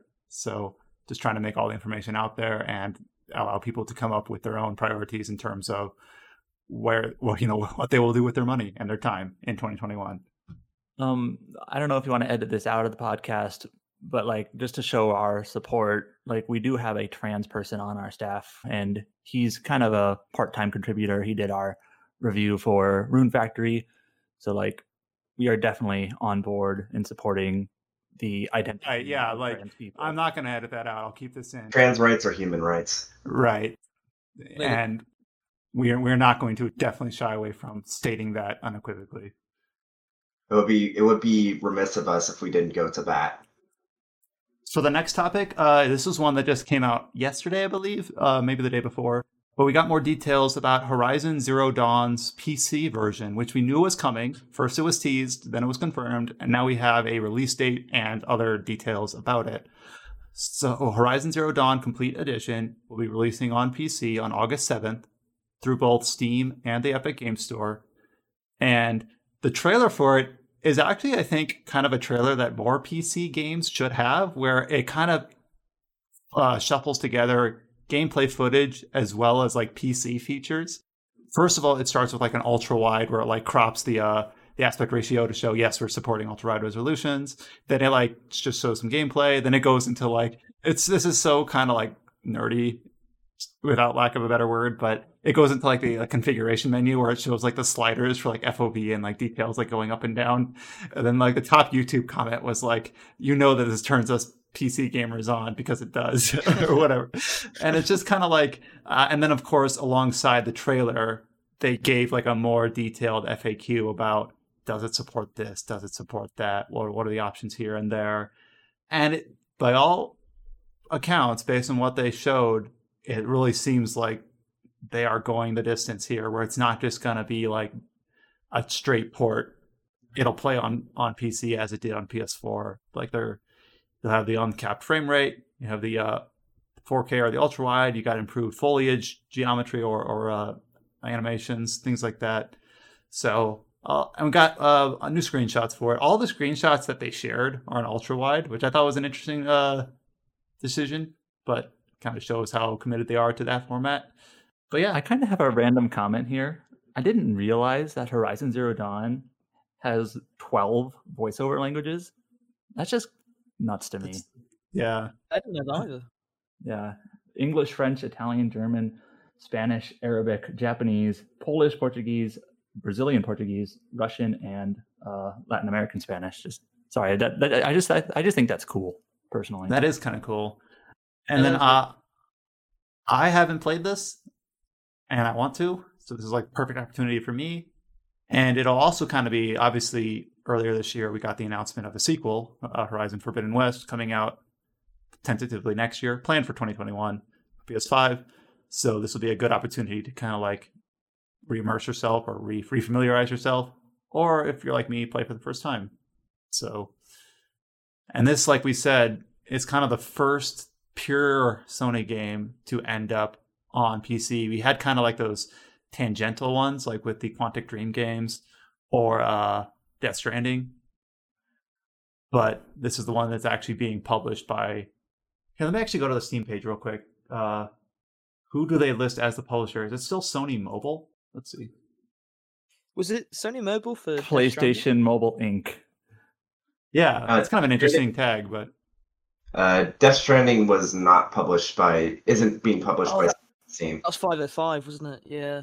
Yeah, that's what I was saying, that it was like it wasn't not really a Sony game. Yeah, where Horizon is. I would, because I don't know if I ever mentioned it like in early podcasts, but originally I was always like Horizon.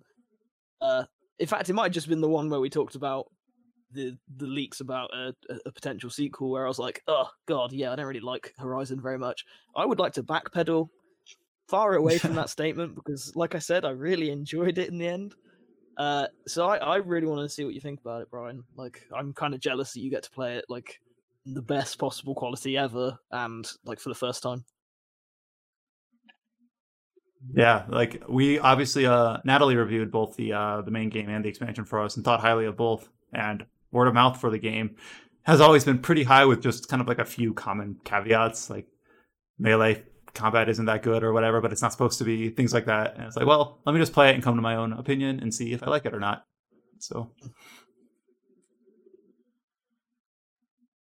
we also finally got details for this is more kind of the games service update, but Monster Hunter World, yes, we're back to our February ways of talking about Monster Hunter more than that. But they obviously had kind of put a lot of their... so early in April, that's when they kind of lined up their PC and console roadmaps, so that all their updates are aligned now. There's no more like offset.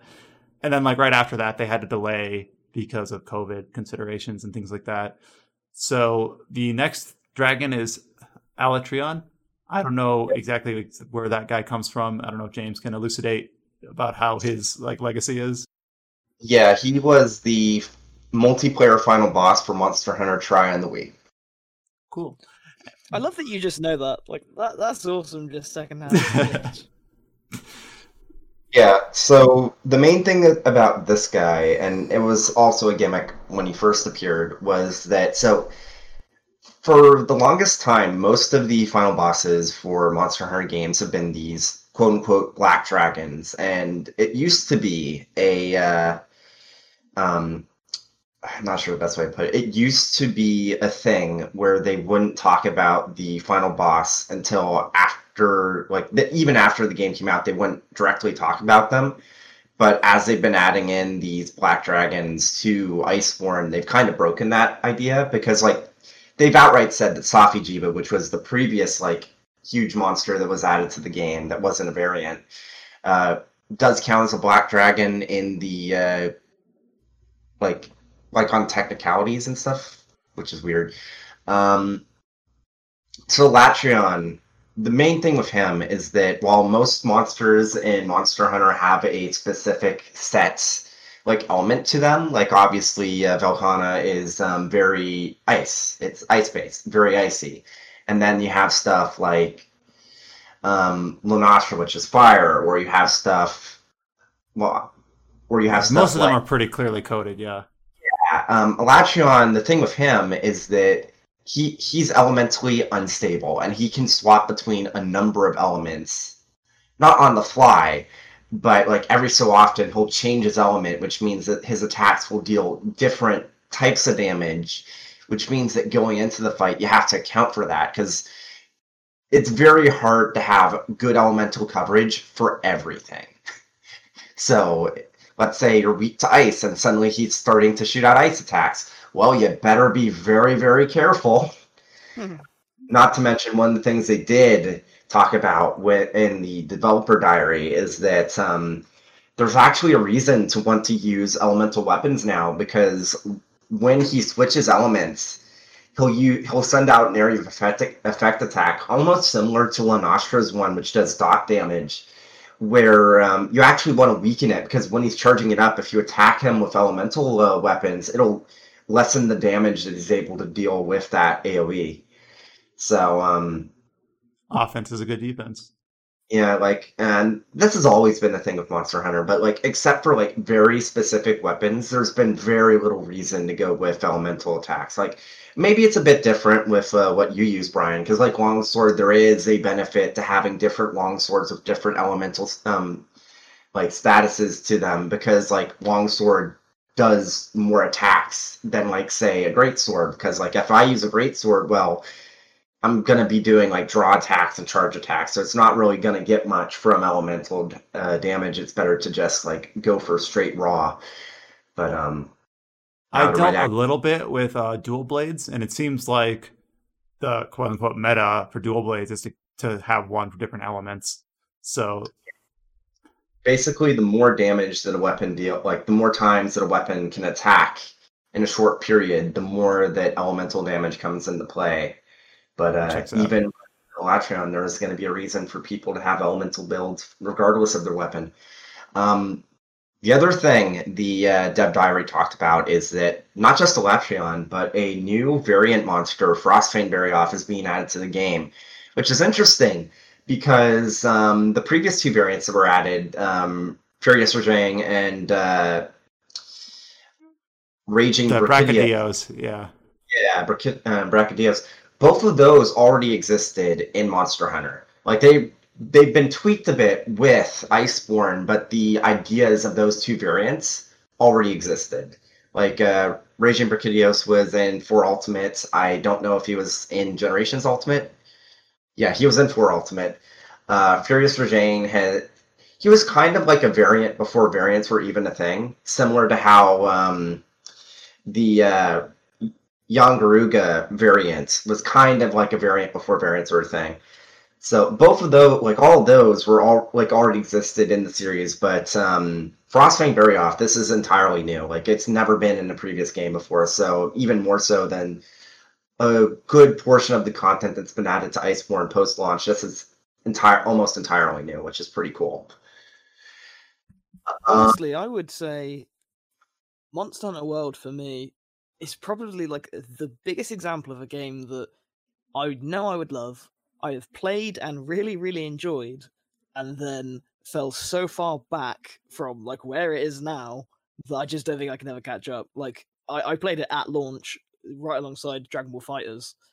Like there's been so much added, and there is like an entirely new expansion. And they're planning on supporting it for like several more months based on the roadmap. Oh, I want to play it, but I can't. It would just be like trying to learn another language at this point, I think. Yeah, because we know that there's going to be another returning monster in fall, and we don't know if they're going to support it anymore after that. Probably not, because it sounds like they were going to support it for a year, and like the fall will be 1 year since Iceborne came out. And even if they stop after like that one last returning monster, I feel like they've been doing a very admirable job with supporting the expansion post-launch, even more so, I'd say, than how they supported the base game post-launch. Like, I know that there was a certain subset of people that were kind of disappointed with how the base game Monster Hunter World was supported with free updates, which, first of all, or not paying, you weren't paying season passes. It was like entirely free. I don't really see the point. Like they weren't trying to make it a games as a service type deal. Like on the flip side though, like Iceborne feels like they've seen how like engaged people have been with the game, and they've been kind of tapping into that because as at the same time as they've been adding new content, they've been pushing it a bunch of like cosmetic DLC, like time to title update drops, and also almost in conjunction with some of these festivals that they have on a seasonal basis, which is probably a good segue to talk about the Sizzling Spice Summerfest that they announced, which is really interesting. One thing I do absolutely love about Monster Hunter's events is that they go all out with changing the looks of the hunting hubs and whatnot. So like a few like just this year they've had like an alien themed one in Selyana. They've had a Lunar New Year one. They've had a spring one, and now they have one that's based off of a kind of like Brazil festival like type deal with the way things look, and it's really interesting. It's got a bit of a Puke theme with some of the stuff there, and there's an absolutely hilarious but adorable Poogie costume that's being added where the Poogie is wearing like an egg, and then on the egg is a Kuliaku. So when the Poogie is like standing on its hind legs, it looks like he's in an egg that a Kuliaku is holding, and it's just adorable. Poogie's the best. Yeah. Honestly, I'd say like the biggest upgrade with Iceborne is just the quality of the Poogie costumes, if anything. Holy crap. But yeah, obviously, based off of the demographics of this podcast, we're implicitly biased about Monster Hunter because both Brian and I are very much whales when it comes to how much time we've put into the game. But I'll just say that like I gave it a 10. I gave Iceborne a 10 out of 10 last year, and the support that they've shown it so far, like I don't think that 10 was misplaced. If anything, I feel even more strongly about it now than I did at launch. Yeah, I know games as a service. I know games as a service in a lot of context can be kind of like an ugly series of words. And some people might still argue about whether or not Monster Hunter counts, but as close as it gets, it's I think one of the best implementations of the idea. I'll just say, and obviously this is always going to be subjective, and it's going to depend on the person, but with the way Monster Hunter does it, where there's these seasonal events and it's only cosmetics that you directly buy. There's no loot boxes. And the cosmetics are relatively fairly priced. Like at most are like $5, which is not that bad. Like there's been a few that I've bought, and especially like with some of the work they put into some of the new pendants, like the one where it just makes like this kind of like Paolumu kite that follows behind you, which is adorable as hell. It's like I've bought stuff like handler outfits, I've bought stuff like costumes, I've bought stuff like pendants, and it's like I generally haven't bought anything like that in other games as a service type of games. And I feel like a big reason for it is that it doesn't feel like playing Monster Hunter I need to, because obviously there's a ton of like cosmetic options built in the game itself just by like the whole point of the game is like building cosmetic stuff, or well, not even just cosmetic, but you know what I mean.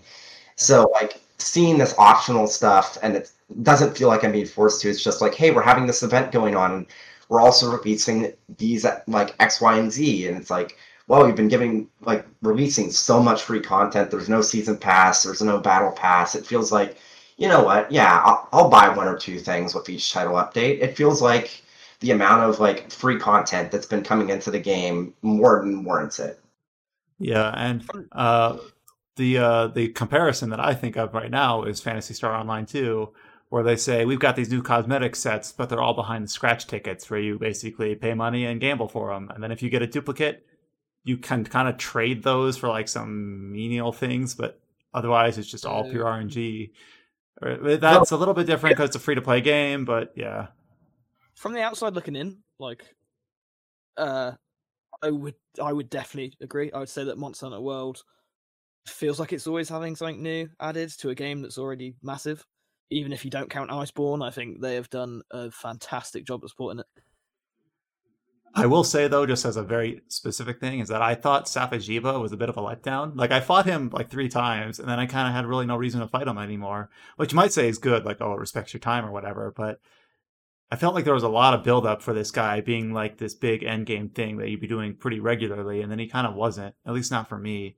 Maybe if you use like a bunch of different weapon types or something, and you needed to get all those relics to upgrade them. But like compared to Kul Tiroth in the base game, which I did like dozens and dozens of times, and you might just say like, well, that's just because Kul Tiroth is terrible RNG drops. But I almost feel like they went too far, swung back in the other direction for Safajiva. I don't necessarily, well, I can understand that, but I don't necessarily think it's a huge problem with Monster Hunter World, especially with Iceborne, because, well, just to get to the point where you're fighting Safajiva is going to be, like, probably at least 200 hours. Like, even if you're using, like, Defender weapons to kind of just rush through, like, base game Monster Hunter World and whatnot. Because you have to, like, get your master rank up, you need to get a night equipment for that. Like, let alone if you were playing through it naturally like I did, obviously I have like over 700 hours in the PS4 version of Monster Hunter World plus Holy crap. So, yeah. Again, it's not even a question of if Monster Hunter World has enough content. Like, it's just it's the best game in the series with Iceborne. Like, just flat out. All right, it feels nice to be talking about Monster Hunter again. Very clearly and unequivocally an RPG. No questions asked. I'm being cheeky. You can go either way. I don't really care. But speaking of Monster Hunter, during a Capcom shareholder meeting, they did talk a little bit about the future of the series. And Kite Steinbuck did kind of a translation for us and put it up on the site as a lengthy news post. The 2 main fallouts from this information here were, 1, that Monster Hunter World is not being planned to come to Switch. I'm sorry. But then also about, now this is kind of interesting. Apparently one of the shareholders introduced the question about whether or not the series would develop a title more specifically geared towards like middle and high school students. So the investor used that language. And then Capcom basically replied that they do have a development project for a Monster Hunter that can be enjoyed by middle and high school students. So that wording I thought was kind of particular rather than just saying younger fans or whatever, but I guess it might have been seeded by that specific investor who might have kids. I don't know. And we've kind of seen this before with Monster Hunters. Go ahead. Actually, there's a very specific reason why I asked it that way. The implication is about kids playing a mobile portable version of Monster Hunter, which Monster Hunter World is clearly not. So like something in the vein of the PSP entries or something. So I think that was the implication of school kids playing it, is like some portable version of Monster Hunter, presumably for Switch. But who knows that? What were we going to say, James? They have in development. Yeah.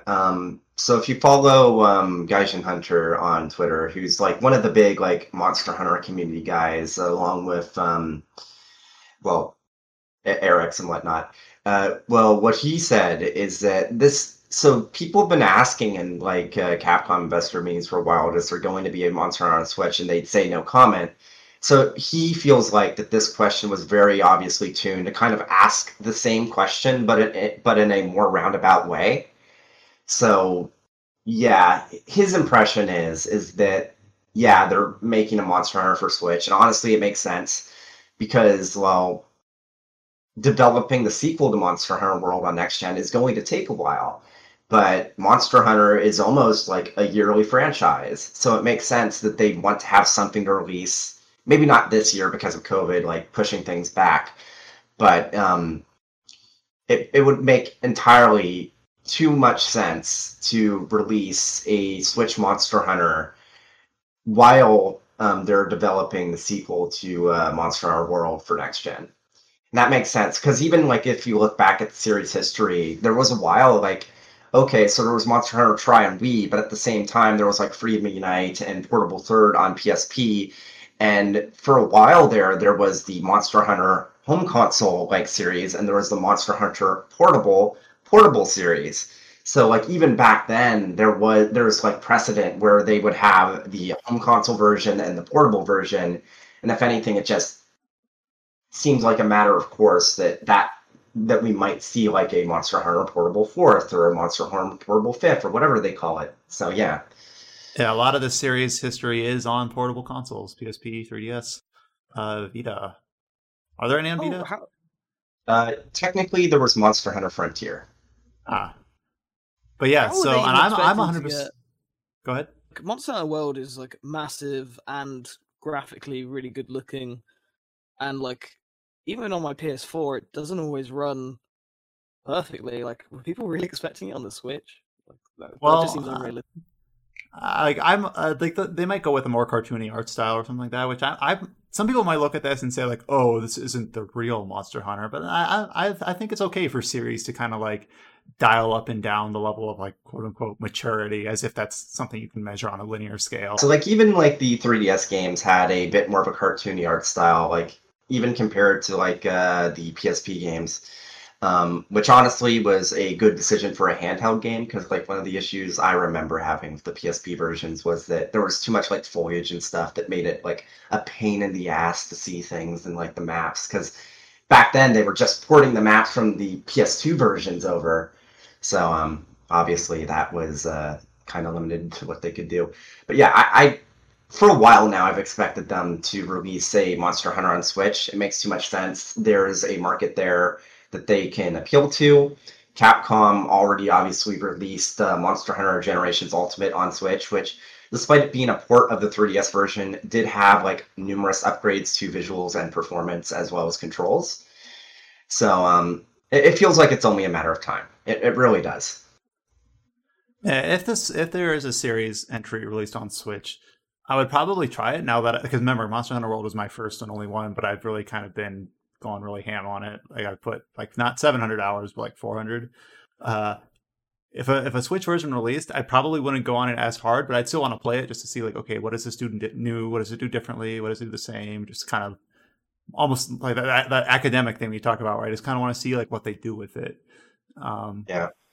It's going to be interesting to see how the game plays, though, because like a big part of what makes Monster Hunter World so unique is very CPU-intensive tasks that the Switch CPU probably won't be able to replicate. Yeah. So it's very possible that we'll see some of the quality of life features for Monster Hunter World make their like return in a Switch entry, but there's going to be some things that very specifically aren't going to make the cut. Like, I'm not sure if we're going to go back to instant zones, more akin to something like, I guess, Adam, like, basically Monster Hunter used to be more like something like Phantasy Star, where they would be instant zones and you would hop between each zone. So we might see something more like that instead of an interconnected map, where we might just see less like interactivity in the map. Like we might not have stuff like falling rocks. We might not have stuff like bugs you can interact with, like to make flashes and stuff like that. Monsters on the map at the same time. Yeah. Well, almost definitely it's going to be limited to 2 monsters. So yeah. Be down for more Monster Hunter. Restart on the whole thing, you know.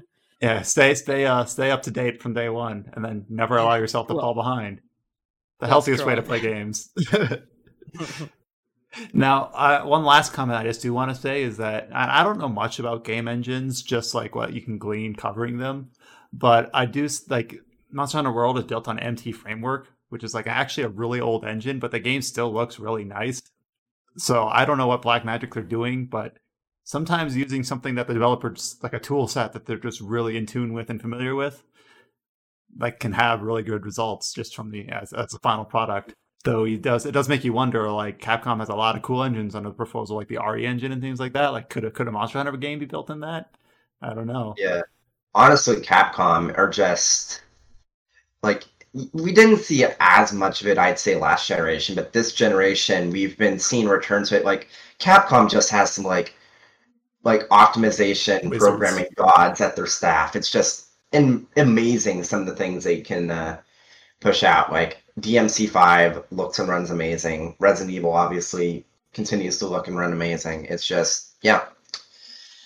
One thing to note is that MT Framework does already have a port on Switch, so they could, even if they don't port Monster Hunter World, they can probably port some of the infrastructure that went into developing Monster Hunter World to Switch, which probably does support the theory that, yeah, they could just make a Switch game because, well, they already have the engine working and they can even if they can't use everything, they can transfer over at least some of their development to a Switch game. At least smooth out the pipeline, yeah. The last two notes here for the podcast are kind of more just general industry ones. First of all, Microsoft announced that they are going to have their component for the Summer Game Fest, the umbrella of demos underneath Jeff Keighley's label. And a lot of this is starting on July 21st. And a lot of this is the same demos that we kind of saw on Steam during their version of the Summer Game Fest. Get demos like Haven and Cris Tales and things like that. So this is just specifically geared Xbox console games. But if that falls under your umbrella, then that starts on July 21st. There is And only then- one game. What? Psychonauts 2 is the only one. Psychonauts 2 and I'll be happy. So in 2 weeks I might be the happiest boy alive. In 2 weeks I might be disappointed. We'll see. I'd love if Tunic could be part of it. And then they specifically give some verbiage about how these demos are not like normal demos. They're more in progress. They're more of what you would have played at a PAX or an E3. So not super polished, more in development, which I think is actually kind of cool. Because you can't always expect vertical slices to be perfectly representative of the final product that's a year away. And the last this note. should have happened Oh, a while go ahead. ago. I'm surprised that this is obviously COVID. Oh, makes it happen. what I'm leading into? Yeah. So so I don't know how best to introduce this. I guess I'll just go right in. So 2K, the publisher behind NBA 2K, has put up pre-orders for both the current and next gen editions of NBA 2K21. And the next gen edition, to pre-order it, costs $69.99 US. So it's the first standard edition game clearly marked at the $10 price hike compared to the typical $60 retail release, which is something I think maybe the writing has been on the wall for years now. And I think people have kind of flirted with like deluxe editions or like where you'd be pre-ordering the $70 version of the game anyway, but it would always have like something attached to it to make it like seem like a premium version or something like that. But here it's basically like, here's the standard edition, legitimately marked standard edition for next gen, $69.99. So I guess, what do we think about, was this long overdue? Is this asking too much? What do we think? I think that inherently the prices of games raising in and of itself isn't a problem. I feel like most people agree with that, but the one thing I've seen a bunch of people say as kind of like a qualifier to that statement that I do agree with is that, yeah, raise the price of games, but if you're going to do that, you can't do that when your game is a Skinner box, like a sports game, where you have like NBA and you have 2K, and it's like, well, I mean, yeah, raise the price of the game, but this game already is super exploitative. It makes so much money already through its microtransactions. If it was any other game, I don't think people would be making a big deal about it. But because it's a sports game, which already does have that sort of, does have that implicit shadow surrounding it, well, of course people are going to be upset about it because it's like, you don't need that. You don't need more money for this next gen version. You already make billions of dollars off of microtransactions. Yeah, and the fact that they are the first ones to outwardly say it, it's kind of a bad look under that. Not to mention that for 2K, I believe, NBA 2K, the only way, so both EA and 2K are allowing you to upgrade to next gen versions of like FIFA and NBA 2K, respectively, well, Madden too. The problem is that 2K, the only version that lets you upgrade to the next gen version is the $100 like special version. So Got me. it's Hey, yeah, honestly, with their sports titles, they're just like I've seen it happen to the best of people, where these ultimate teams and stuff like that just really get a grip, and I don't know, it rubs me the wrong way. Actually, interestingly, just sparking from this conversation, I've realised when I was on Game, which is the UK equivalent of GameStop, I was looking at Crash Bandicoot, the upcoming one, which I somehow haven't talked about. By the way, it looks amazing. And the price for that is listed as $54.99, which is the highest you see it listed on Game, unless it's like a special edition, is usually $49.99. So I'm wondering if, like, maybe that is indicative of some sort of price rise for. What like, is current just to help calibrate? What is a typical $60 game in pounds in the UK? $49.99. Very rarely it goes above that. Personally, if I'm buying a game, I'd never really get it for retail price anyway. Like, I'll find websites where it's like a little bit cheaper. So the £54.99 is the same story in British yeah. dollars. Okay. It's like that is weird, because that wouldn't be the equivalent of $69.99, but it's like there is clearly an increase there. And it's not an next gen game, so. Not to mention that with this price increase, it's getting to the point where in Canada, apparently, like after tax, it's over $100 for a new game, which is ridiculous. Pretty much I've said all I want to say. I don't think inherently it's a problem that games are starting to cost more, because another thing to consider is that next-gen games are going to be on 4K Blu-rays, whereas regular Blu-rays are used even for the Xbox One X and the PS4 Pro. So there is a difference in the medium used, and I'd imagine that, well, it probably isn't a huge increase in the cost for the discs, especially on a wide scale. There is going to be an increase in the cost of the actual material that the games are printed onto, as well as obvious like increases in development costs that. Well, then the necessary follow-up ends up being, well, then the digital version should be cheaper. Yep, and that's the thing. We always kind of see this. Like, I remember a big, like even back with the Wii U, like Nintendo tried to say, hey, we're going to make it so that if you buy a game digitally, you get like 5 to 10% back in like coins that you can spend towards your next purchase. And like, it's weird, because like the industry for almost a decade now has been like grappling with the idea, like they've been grappling with the idea of saying, hey, games will be cheaper digitally, or hey, we can do something to incentivize people to buy it digitally. And it feels like now, almost insidiously almost, that they've kind of given up on that, and they're just like, well, we're getting to the point where some games have more digital copies sold even on console than physical copies, like games like Destiny or any like games as a service games, like games that people are going to continually come back to. Unsurprisingly, they're not going to want to have to, if they're playing something else, they don't want to have to take out the disc that's almost always going to be in their system. So it'll be like, screw it, I'll buy it digitally. And now that we're getting to that point, it's like, well, it's become normalized that digital versions just cost the same, and that you're going to pay for the convenience of it, if anything, which is a little sad, but also I can understand it.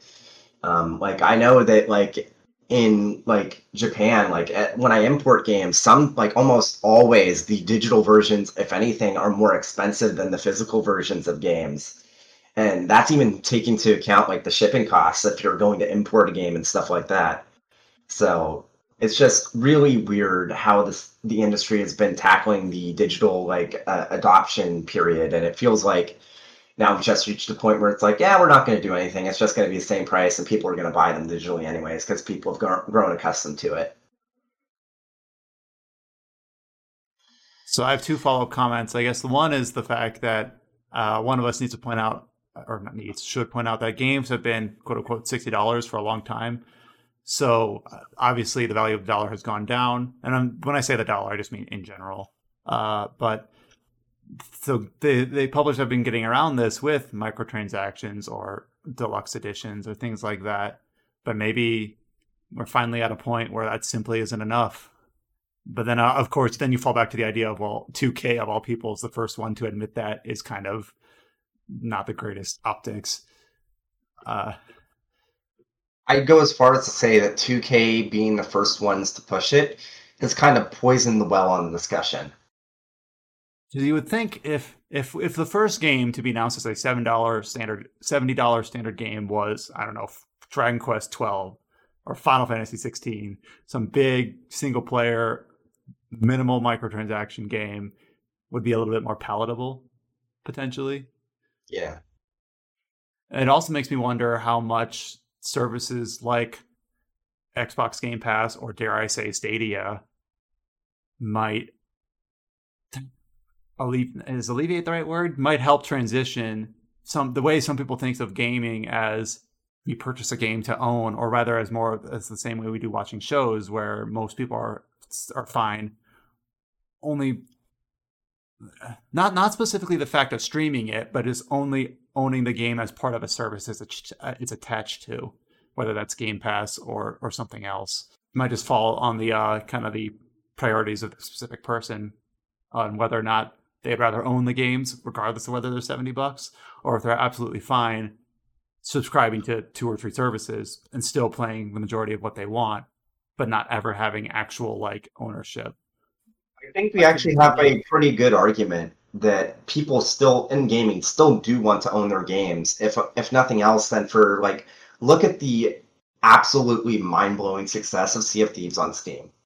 Yeah, because that game's been on Game Pass, it's been on Game Pass since the service started. And if you wanted to play it on PC, well, subs have been dirt cheap ever since the service started.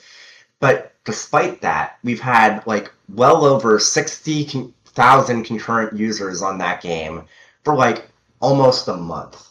It's been blowing up, and obviously that's like not a full $60, but it's a $40 purchase. And it's like, well, obviously there's going to be a certain subset of people that do use Game Pass, but that's not a number to scoff at that's playing on Steam. And it really does show that, at least for gaming, people do like to own the games that they're playing. At least that's the takeaway that I get from it. You do wonder, though, where you're not going to pay $70 for a gamble for something you're not sure on. So maybe you'll also be subscribed to one of these services, you play it, and then you like it, and then you follow up and get it, and maybe that's what people are doing with Sea of Thieves, where you might not say, like, I'm going to pay $70 for, I don't know, Maneater 2, or something like that. But you might play it if it comes out on a service that you're paying $5 or $10 a month for.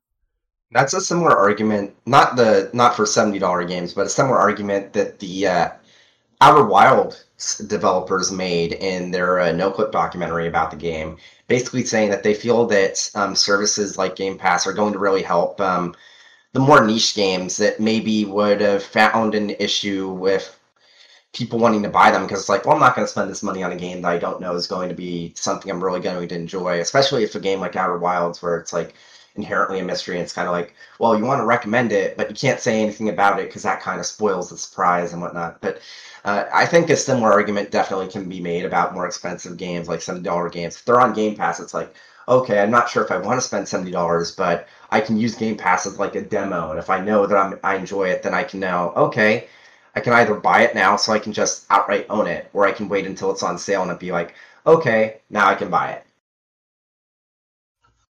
I guess we'll maybe see like a nice marriage of the two, where $70 game is a higher hurdle to overcome to ownership. But then we'll have these other avenues to which you can play games that you're less sure on, or you don't want to drop $70 for.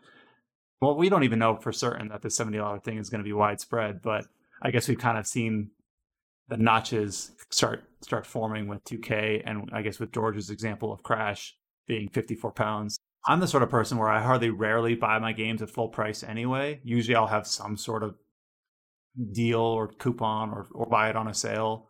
But obviously not all of them. Like I bought Xenoblade Definitive Edition full price. So it's something we're all going to have to get used to if it seems like it's going to end up where it's leading.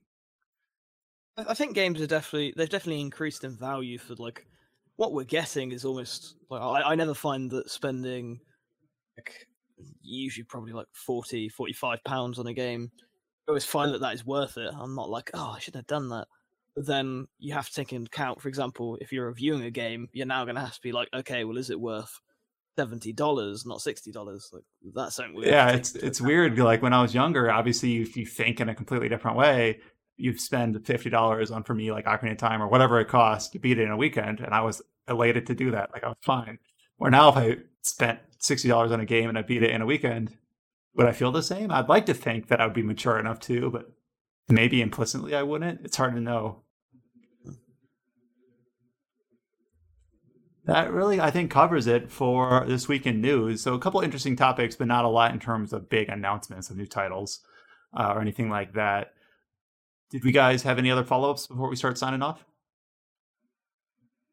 Just that, as a quick mention, The World Ends With You as an official. Oh, yeah. Anime. That looks really, really, like, the animation on that is incredible. Really good stuff. So the context here is that they announced an anime adaptation of The World Ends With You at Anime Expo's streaming replacement for its actual event. And it seems like it really faithfully adapts the art style of that game. Like, beautifully. One of the best looking anime I've seen in a while. And as someone who unfortunately didn't really like the gameplay of the Switch version, like the controls were just cumbersome. I loved these characters from the brief bit I saw about them and in Dream Drop Distance, so this is completely up my alley. Well, now we know why they used that artwork as part of their like advertising marketing for Anime Expo in the first place, huh? I'll just a tangent, but if you're gonna be playing The World Ends With You in this day and age, just play the DS version. Play the DS version. Like, none of the ports in my mind have really been a proper substitute for the original combat system. And we still do have that weird dangling sequel tease question mark from the Switch version. Yeah. So we'll see. Anyways, you can always find us on our Twitter page at RPG Site. We hold this podcast seemingly weekly on Saturdays. You can always find us on our website, RPGSite.net. You can find us on our YouTube channel, RPGSite.net. And you can join the Discord where we're talking about Final Fantasy and Monster Hunter and all other sorts of RPGs from the link on our homepage. And see you next time. Take care.